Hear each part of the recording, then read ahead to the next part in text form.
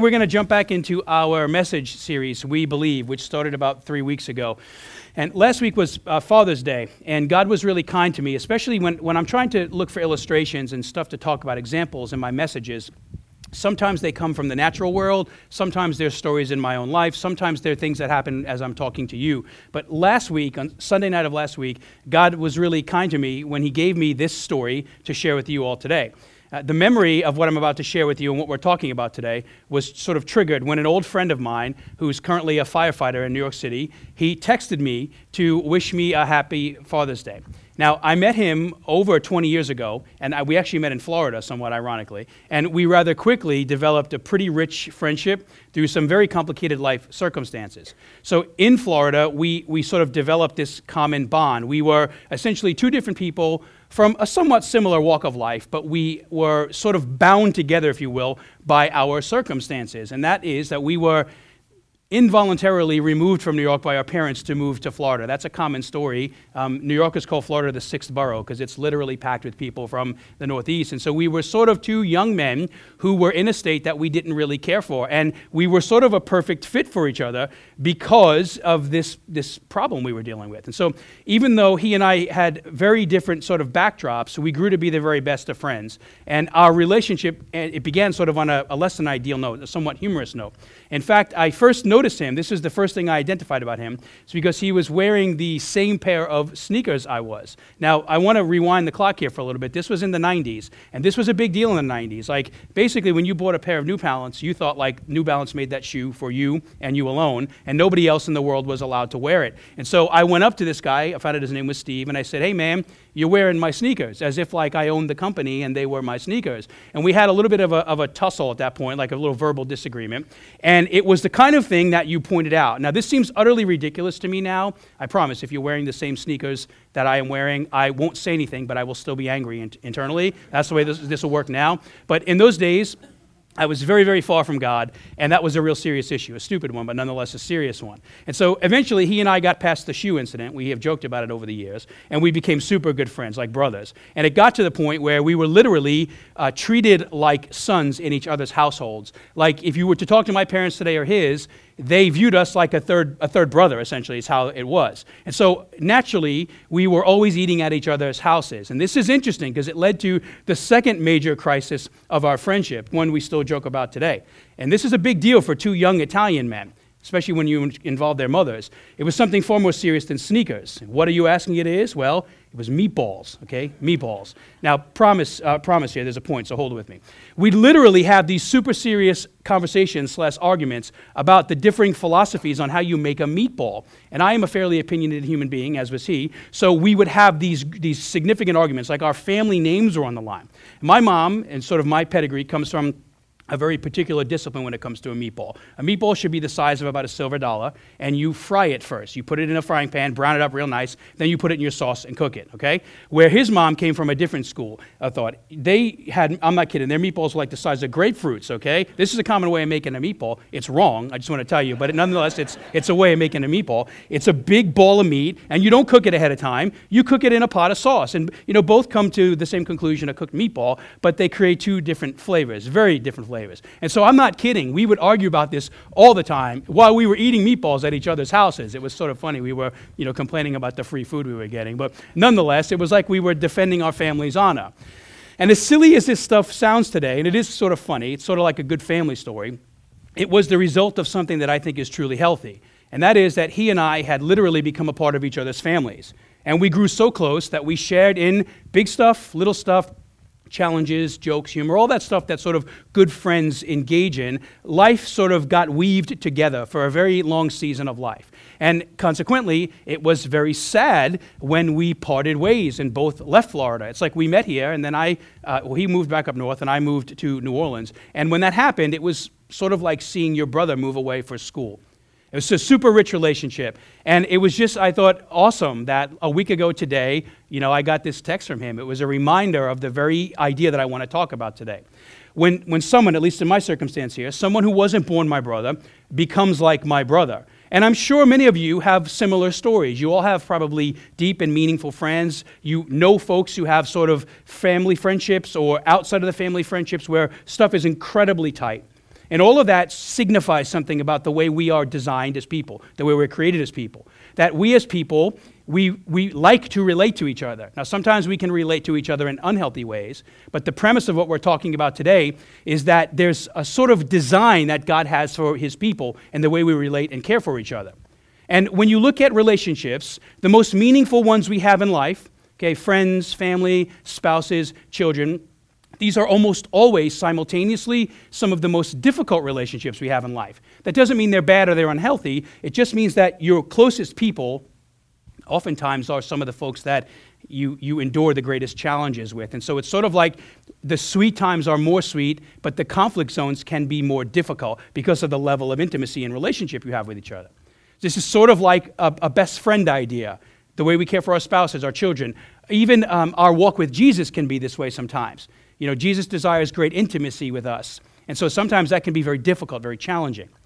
And this idea, this relational idea, really knows no boundaries in our life. And it's certainly connected to the idea of what the church family is, this concept of we and me that we've been talking about over these past weeks.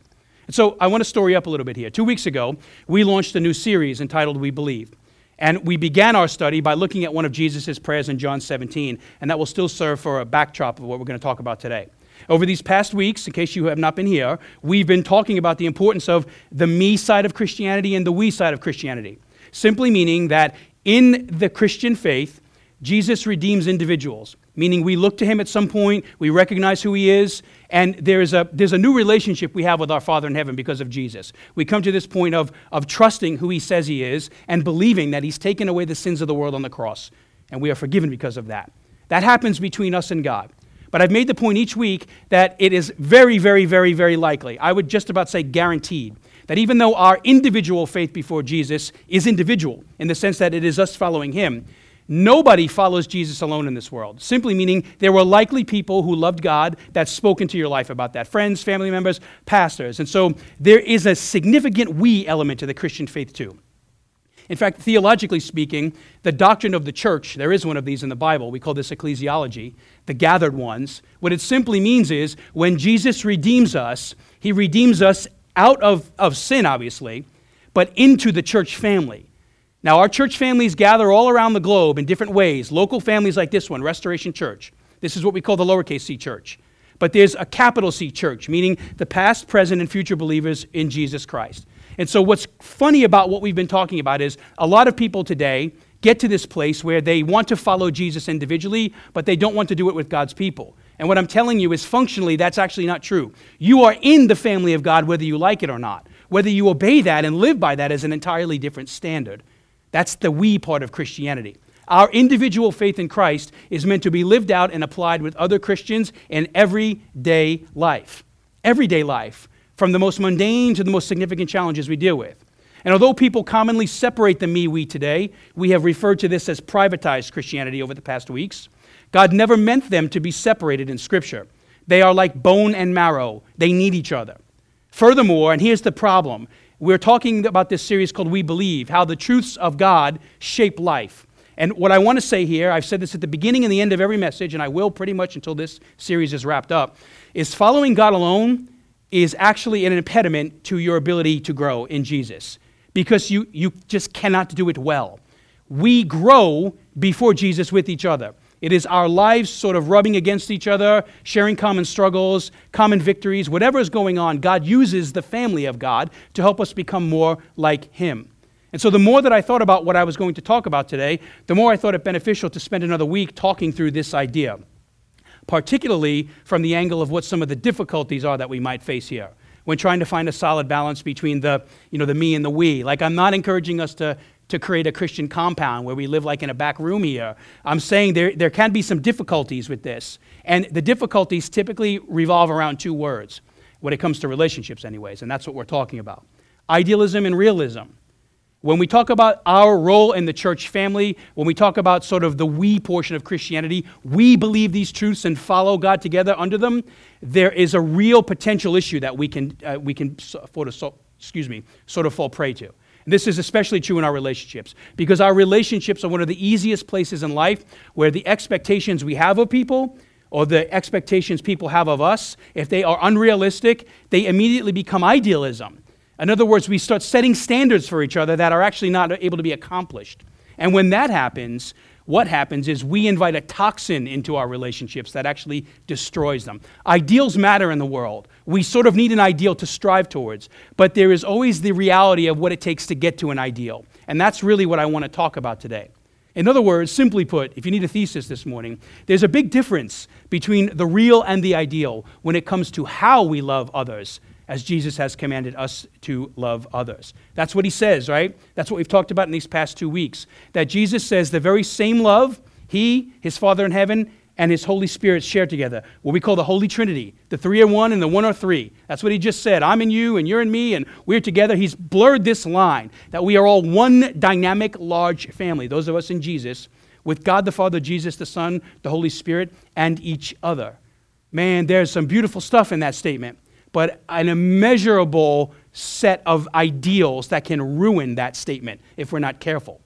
And so today's teaching is still based on the prayer command Jesus gave us in John 13 and 17. It's sort of a way for us to talk about how the most meaningful relationships in life oftentimes can be the most rewarding and the most challenging. And what we're talking about is sort of another way to love each other. Like, I want to give us some practical ideas at the back end of this. This teaching is very simple. The command to love one another is very simple. It's very short. You've probably noticed that. But it's also deeply profound. And so what happens here is we might sort of underestimate the reality of what this actually communicates to us. It's very easy for us to memorize an idea like this, a truth like this, but then be deeply challenged in our ability to live it out. It's a difficult thing to do at times. And I think we would do ourselves well to sort of affirm that reality with each other. That our desire, the ideal, is that we love others as God loves us. Brother and sister in Jesus and those that are far from him. But the truth is that's not always easy. And if we sort of affirm that reality, then we are at the same starting point in how we learn to live and press into that reality. And so today I want to spend some more time trying to give us a practical understanding of what this looks like in our lives. And my hope is that we will all live this. Remember, this is a series on theology. I'm not making any, there's no secrecy about that. But theologies are not just dusty ideas we talk about when it comes to God. They are truths that are meant to shape and reshape our lives. So everything we talk about has a significant application point. There is something God has told us about himself that he wants us to know about ourselves. And so when we talk about God being a God of love and grace, lots of teaching on that over the past 2 weeks, we also need to be a people who are filled with love and grace. And this leads me to the only we believe truth that I want to share with you today. We believe that God's love created a new kind of family for us to be a part of called the church. So what we're reading about in John, what we've read about in both these passages, is sort of the rumblings of Jesus inaugurating the church. The church isn't around at this point in history, but it's about to be. He starts binding men and women together under these teachings so that they can follow him in a new way. And what's interesting about this is the scripture, pretty much no matter where you go, the scripture tells us that following Jesus is synonymous with the idea of living in a healthy family. So this is a frame of reference that is going to likely be really good for some of us and maybe not so good. Whenever we use words like fatherhood in this room or family, we never assume that every one of us has really, dedicated and clear, robust, good, healthy ideas of what this is. Like for some of us, when we say father, that's a word that doesn't resonate with us because maybe we didn't have one. I mean, biologically we had one, but we've just never met him, or maybe it has never been to the place where we've hoped it to be. When we say family, the idea is the same thing. Some of us have, I'm sure, very healthy family backdrops, others not so much. And so it's important for us when we talk about these words to understand them from the biblical perspective, meaning God says our lives together should be like a family. So we have to lay down for a few moments maybe some of the assumptions we bring to this word, or this idea, so that we can maybe sense peace and redemption in it. Because whether you've had a great family or a not so great family, the beauty of what Jesus is teaching us here and what we're going to look at here in a moment from Paul is that there can be redemption, there can be hope in this. If we've had a terrible family backdrop, there can be a new hope in family because of the brotherhood and the sisterhood of Jesus Christ. And so Paul literally tells us in Ephesians 1, I'll read it in a moment, I want to give you some supporting ideas here. He calls the family of God, the church, a household. Here's what he says, it's behind me. He says, consequently, he's talking about us being in Jesus. And then he goes on and says, consequently, you are no longer foreigners and strangers, but fellow citizens with God's people and also members of his household. It's bolded for a reason. Built on the foundation of the apostles and prophets, with Christ Jesus himself as the chief cornerstone. In him, the whole building is joined together and rises to become a holy temple in the Lord. And so the gist of this verse is communicating that at the epicenter of the family of God, at the epicenter of the Christian faith, is this guy named Jesus. He is a cornerstone. Those of you with an architectural backdrop know the cornerstone is how you make sure a building is true as you continue to build on it. He is the foundation. No matter what way you're looking at the Christian life, the foundation of it is always Jesus Christ. And when we're firing on all cylinders and Jesus is working in our lives, the result of this, Paul tells us, is that the whole building, and he's not referring to bricks and stone here. This is a spiritual metaphor. He's talking about the body of Christ in local bodies and in the body large, like past, present, and future. It is joined together and it rises up to become the new temple of God, meaning we go out into the world and we literally are bringing the kingdom of God into the world because of the way God has worked in us. And in this verse, at the center of this verse, our portion, our responsibility, is this idea of household. God calls us, through the words of Paul, a household, partners, members of his household. And that word really provides a deep clarity to this loving unity Jesus is praying for us to have in John 13 and 17. No longer is love one another ambiguous, not that it was at that point, but as the scripture is written out, we get further sort of defining truths that help us to understand these teachings. So Jesus is saying we're to love each other like a household, like a family, the subject of my last two teachings. Simply put, Jesus tells us the best way to understand how he desires us to be unified as God's people, the answer to that prayer, you might say, is to compare us, the church, to a healthy family. And this is, anytime we read about stuff like this in the Bible, we like to call these relational promises. So when God says, hey, a byproduct of my gospel is you can have peace, that's a promise. But promises have to be sort of received and understood in order for us to really experience the reality of that. Thus, if you've been a Christian for some time, it is very likely that you know with your head that the gospel of Jesus Christ promises us peace, but there are always times, or have been times in our lives, when we are without it. Promises, God's promises anyways, they're never revoked from us, but sometimes the way we receive them and understand them can be very fragile because of the circumstances of life. And so here when we talk about family, this idea is something God has already declared. The people of God, it's already the family of God. We are already bound in Jesus. But what I want to communicate this morning is that there's a necessity to understand this in order to deeply experience it and apply it. And so like so many of God's other promises in the Bible, even though we're afforded the opportunity to be a vitally connected member of his church, it's a promise we have to really own with our head, our hearts, and our hands. And this is because, I've said this too in the past, in our modern Christian culture, some people have become very comfortable with attempting to follow God without the family of God. It's a new brand of Christianity. It's not a valid brand, but nonetheless, it is a brand. I really believe, especially when comparing this action to verses like the ones we're talking about today, Jesus' prayers and Paul's description of us, not only does this displease God, I'm pretty convinced it hurts God. In other words, it grieves him to see this idea of privatized faith on the earth. And teachings like this make it explicitly clear that God's ultimate desire for us in the church is that we really desire to be around each other. And when I say really desire, there's no idealism in that. Think of your friends, your family. There are days when stuff is up and days when stuff is down, but nonetheless, at the end of the day, when there is genuine love between people, you persevere and you press on. The idea that we're talking about here is God wants us to have a heartfelt desire to make it a priority to worship with each other, to grow together with each other under the teaching of his scripture. In other words, there is we're climbing the same hill, aspiring to grab the same flag, and that is the truth of Jesus Christ. What God desires from his people is that we love and support each other as we seek to live out these truths in our lives. That's what Paul means here when he says the church is a household. Think about your families. That's what families do. It's a household built on the foundation of the prophets and the apostles. And this is an important statement here because it also gives us another qualifier. What does it mean for the house of God to be built on the prophets and the apostles? Well, the prophets and the apostles, if you look at the Old Testament and the New Testament, they pretty much have one particular calling in life. They are committed to teaching God's truth to God's people. It is their highest calling in life. And so in every way, Paul is like trying to bolster this reality. Jesus is the cornerstone. It is the foundation. In this case, we're finding out that the apostles and the prophets, it's built on their ministry too. In other words, this is an idea from Genesis to Revelation that is congruent. And God wants us to understand the significance of it. And so this family reality is a promise, a significant one that has already been fulfilled because God has birthed the church. You know, we're looking at teachings like this 2,000 years down the road. The church is here, and it's not going anywhere until Jesus calls us home. It'll be on earth, challenged in every way, I'm sure, but thriving in every way too. That's the nature of the church. It has always been this way and will always be this way.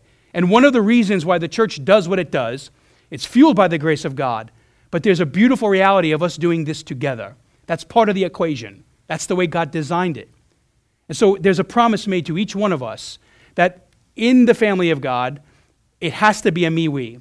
God doesn't condone disconnecting our personal faith, the me, from the familial identity of the body of Christ, the we.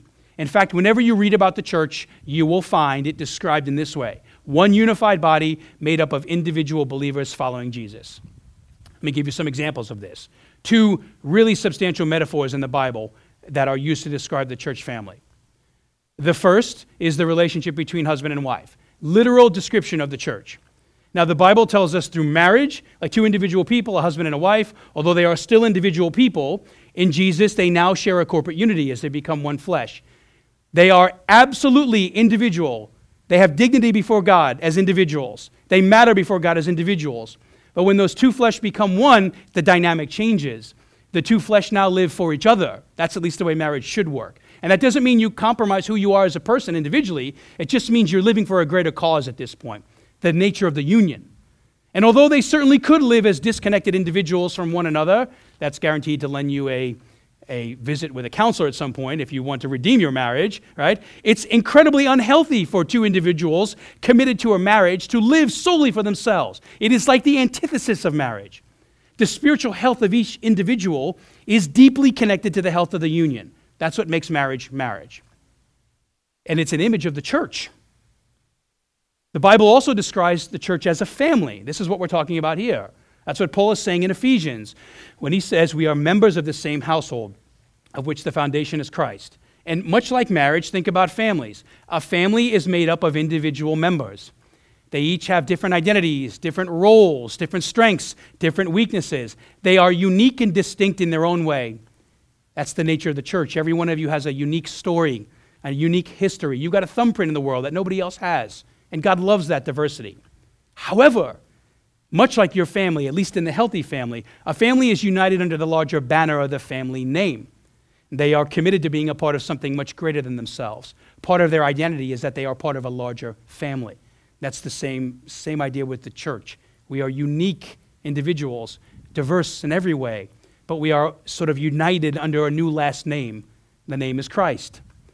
And so these metaphors show us that God's desire for the church, his desire, is that we become a unified family in Jesus' name. But that is not always the case. It is the case a lot of times. But on our worst days, or even in some of the poorest expressions of Christianity, we've seen a drift here. And I want to share with you, I have sort of a long analogy I want to share with you. I say this is the beginning of the end, but we still got some time from the front of the room. It's not that close to the end, so hold on with me. This is an idea that I have talked about 6 years ago here. And I believe it's one of the greatest challenges to this kind of household love. Over the past 30 years, it's been seen all through the church, and it is known as the homogeneous unit principle. And this part of my message, I'll explain this in a moment, so hold on. This part of my message is fresh in my mind because about a month and a half ago, I had a very recent conversation with Adam Smith, who is one of our leadership and directional team advisors. And we were talking about this before our monthly meeting. We were talking about this very idea.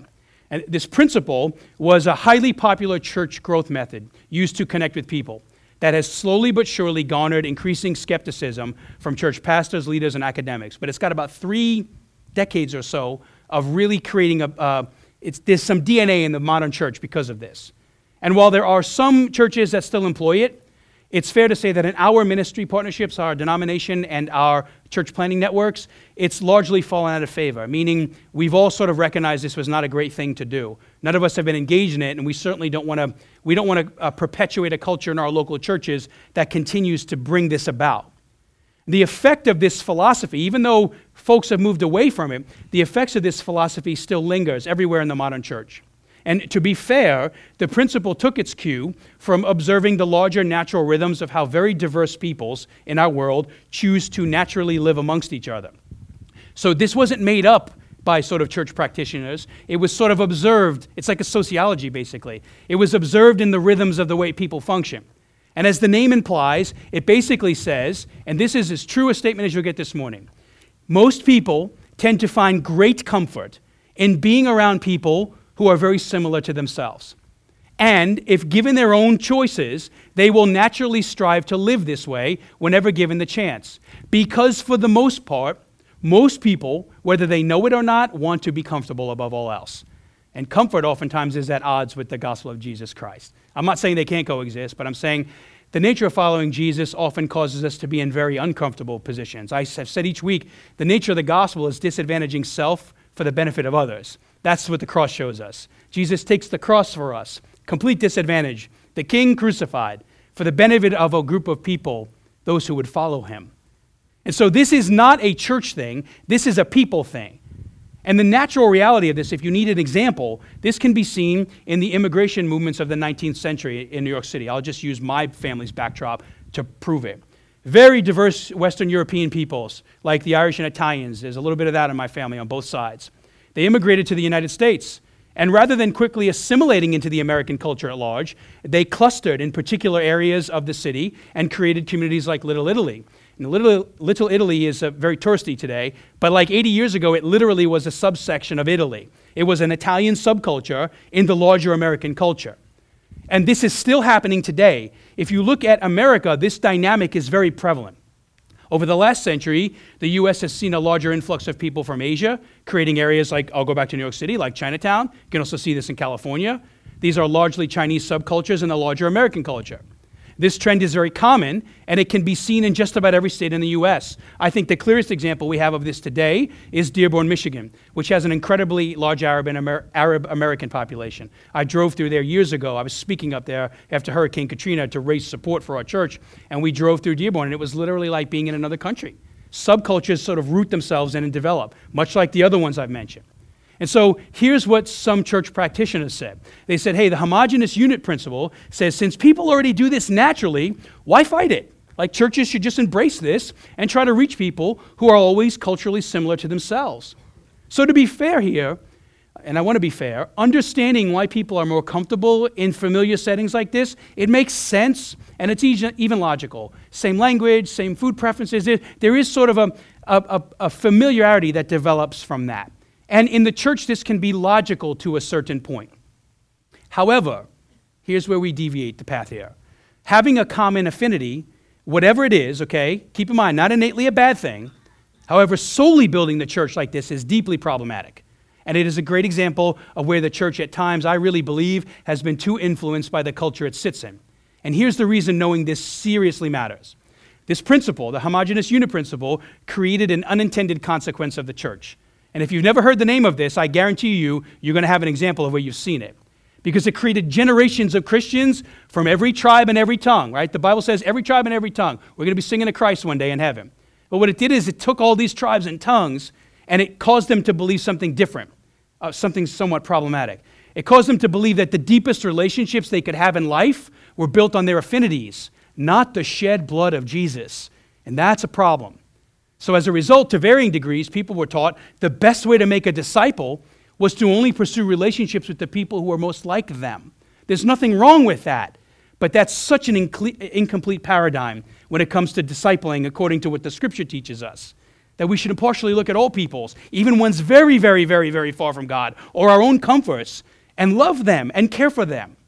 Over time, this began to fragment God's desire for the unified family we're talking about here in the church. And it began to sort of subculture us based on things like, here's where this is going to probably make a lot of sense now. In churches, we see groups of people that are sort of, put together by their geography, by age, particular life seasons, stuff like singles, married with kids, married without kids, married with kids who moved out, married with kids who should move out but they haven't moved out.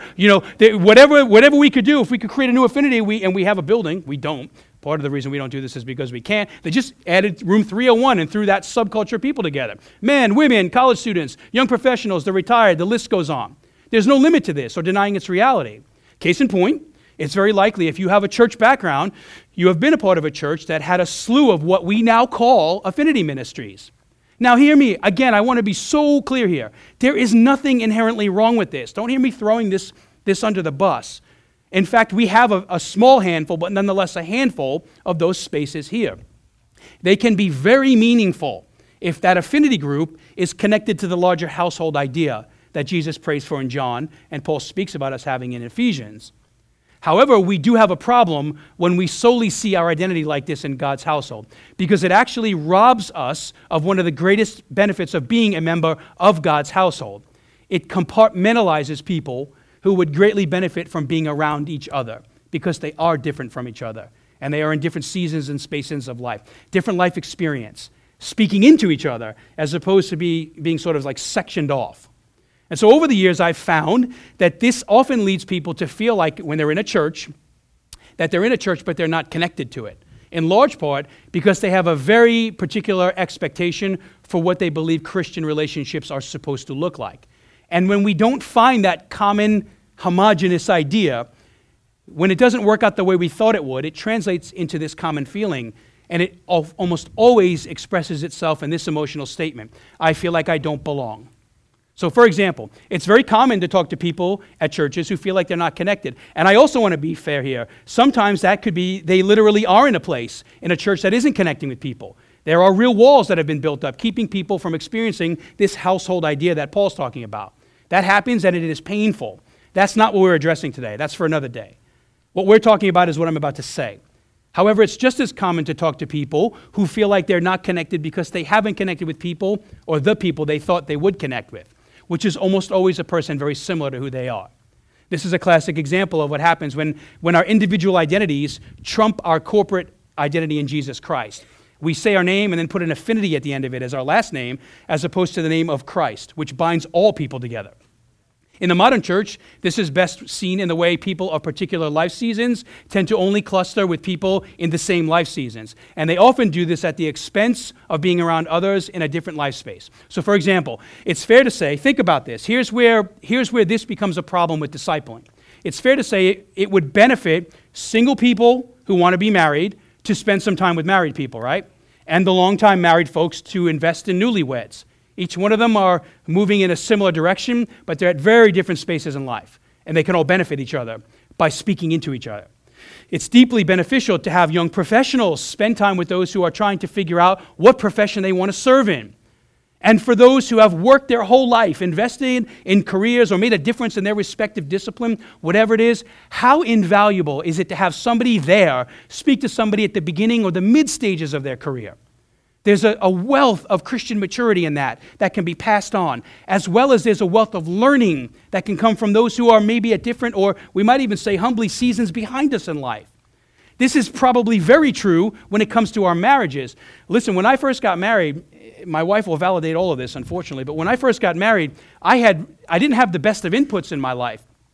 In fact, I remember having lots of conversations with all my single friends at coffee tables about the married life. And no offense, I know a lot of you students are single, but let me tell you, on a scale from 1 to 10, it's like a 65 to take advice from only single people about being married, because there's a missing gap there at some point, right? So they would tell me all these things to say and do, and I would go home, and it was just bad. It was not great, right? I mean, I'd go home with like, well, John said, like, I should be able to go out whenever I want. And Corinne would be like, yeah, right, whatever, all right, not happen. Go out, door's locked, couch is waiting for you, right?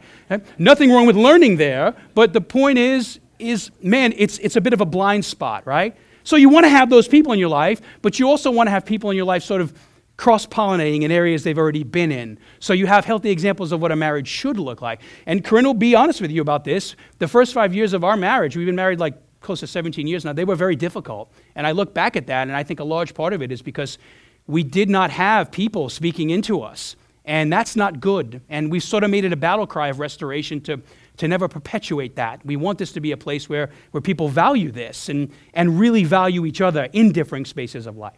This is the essence of discipleship, right? It's a diverse group of people, all with differing levels of Christian maturity and life stories, joined together in Jesus. And we're speaking into each other's lives and building each other up in Christ. That is literally what the Bible teaches us. But the principle we're sort of deconstructing here right now, it devalued that. It's not a bad principle. It's just incomplete. Let me leave it there. And if you've ever wondered why our community groups at Restoration are pretty much multi-everything and not homogenous, this is why we have fought hard to build that banner here. And it's truly one of the things I most thank God for in our body. It gives me great joy to see like 20-year-olds having lunch with senior citizens and vice versa, and everything in the middle of those two things happening. That is a beautiful thing. It is an evidence in small part, but nonetheless a significant one, of what Jesus is praying for, and us experiencing some of that here. This is increasingly important, this idea, when it comes to us trying to work through a series like the one I'm teaching on, entitled We Believe, because these rich theologies we're talking about are not meant to be processed in a relational vacuum. I want you to think about this, understanding them, applying them, wrestling with them, being confused by them, being changed by them, being deeply challenged by them, disagreeing with them. It's all the more powerful when we are processing them with other men and women from various life stages and experiences, because it is likely those people have been places you've not with some of these truths, and you've been places in life that some of those people speaking into your life have yet to be, meaning you make a contribution in them and them in you. And so as we wrap up, and this is truly the end, I want to leave you with a practical step here. I want to sort of give you a roadmap, if you will, for how to implement a household rhythm in your life, how to build family in your own life under the umbrella of our church. For those of you that live here and are from here, this matters for our future. For those of you that will shape ministries on campuses in the years and months to come, I pray you'll hear this. It is critical, this rhythm. It's one that I strive for in my own life. So here when I say this, we're in the same faith boat here. I'm not telling you to do this. I'm saying this is something I do, and it's something we should do. The best way to apply this is to make it a point. 3 things. It'll be behind me. Take a picture of it, write it down, email us if you want the slide. 3 things to do. The first is make it a point to always have a godly person who is ahead of you in life. What I simply mean by this is wherever you are in life, there is somebody ahead of you. And when you can find a person who's mature beyond your years, but is humble and gracious and wants to serve God, you should try to spend time with that person. You should seek that relationship out. Don't wait for it to come to you. Whatever your season of life is right now, pray about somebody ahead of you that you can sit under, that can invest in you, that can speak to you.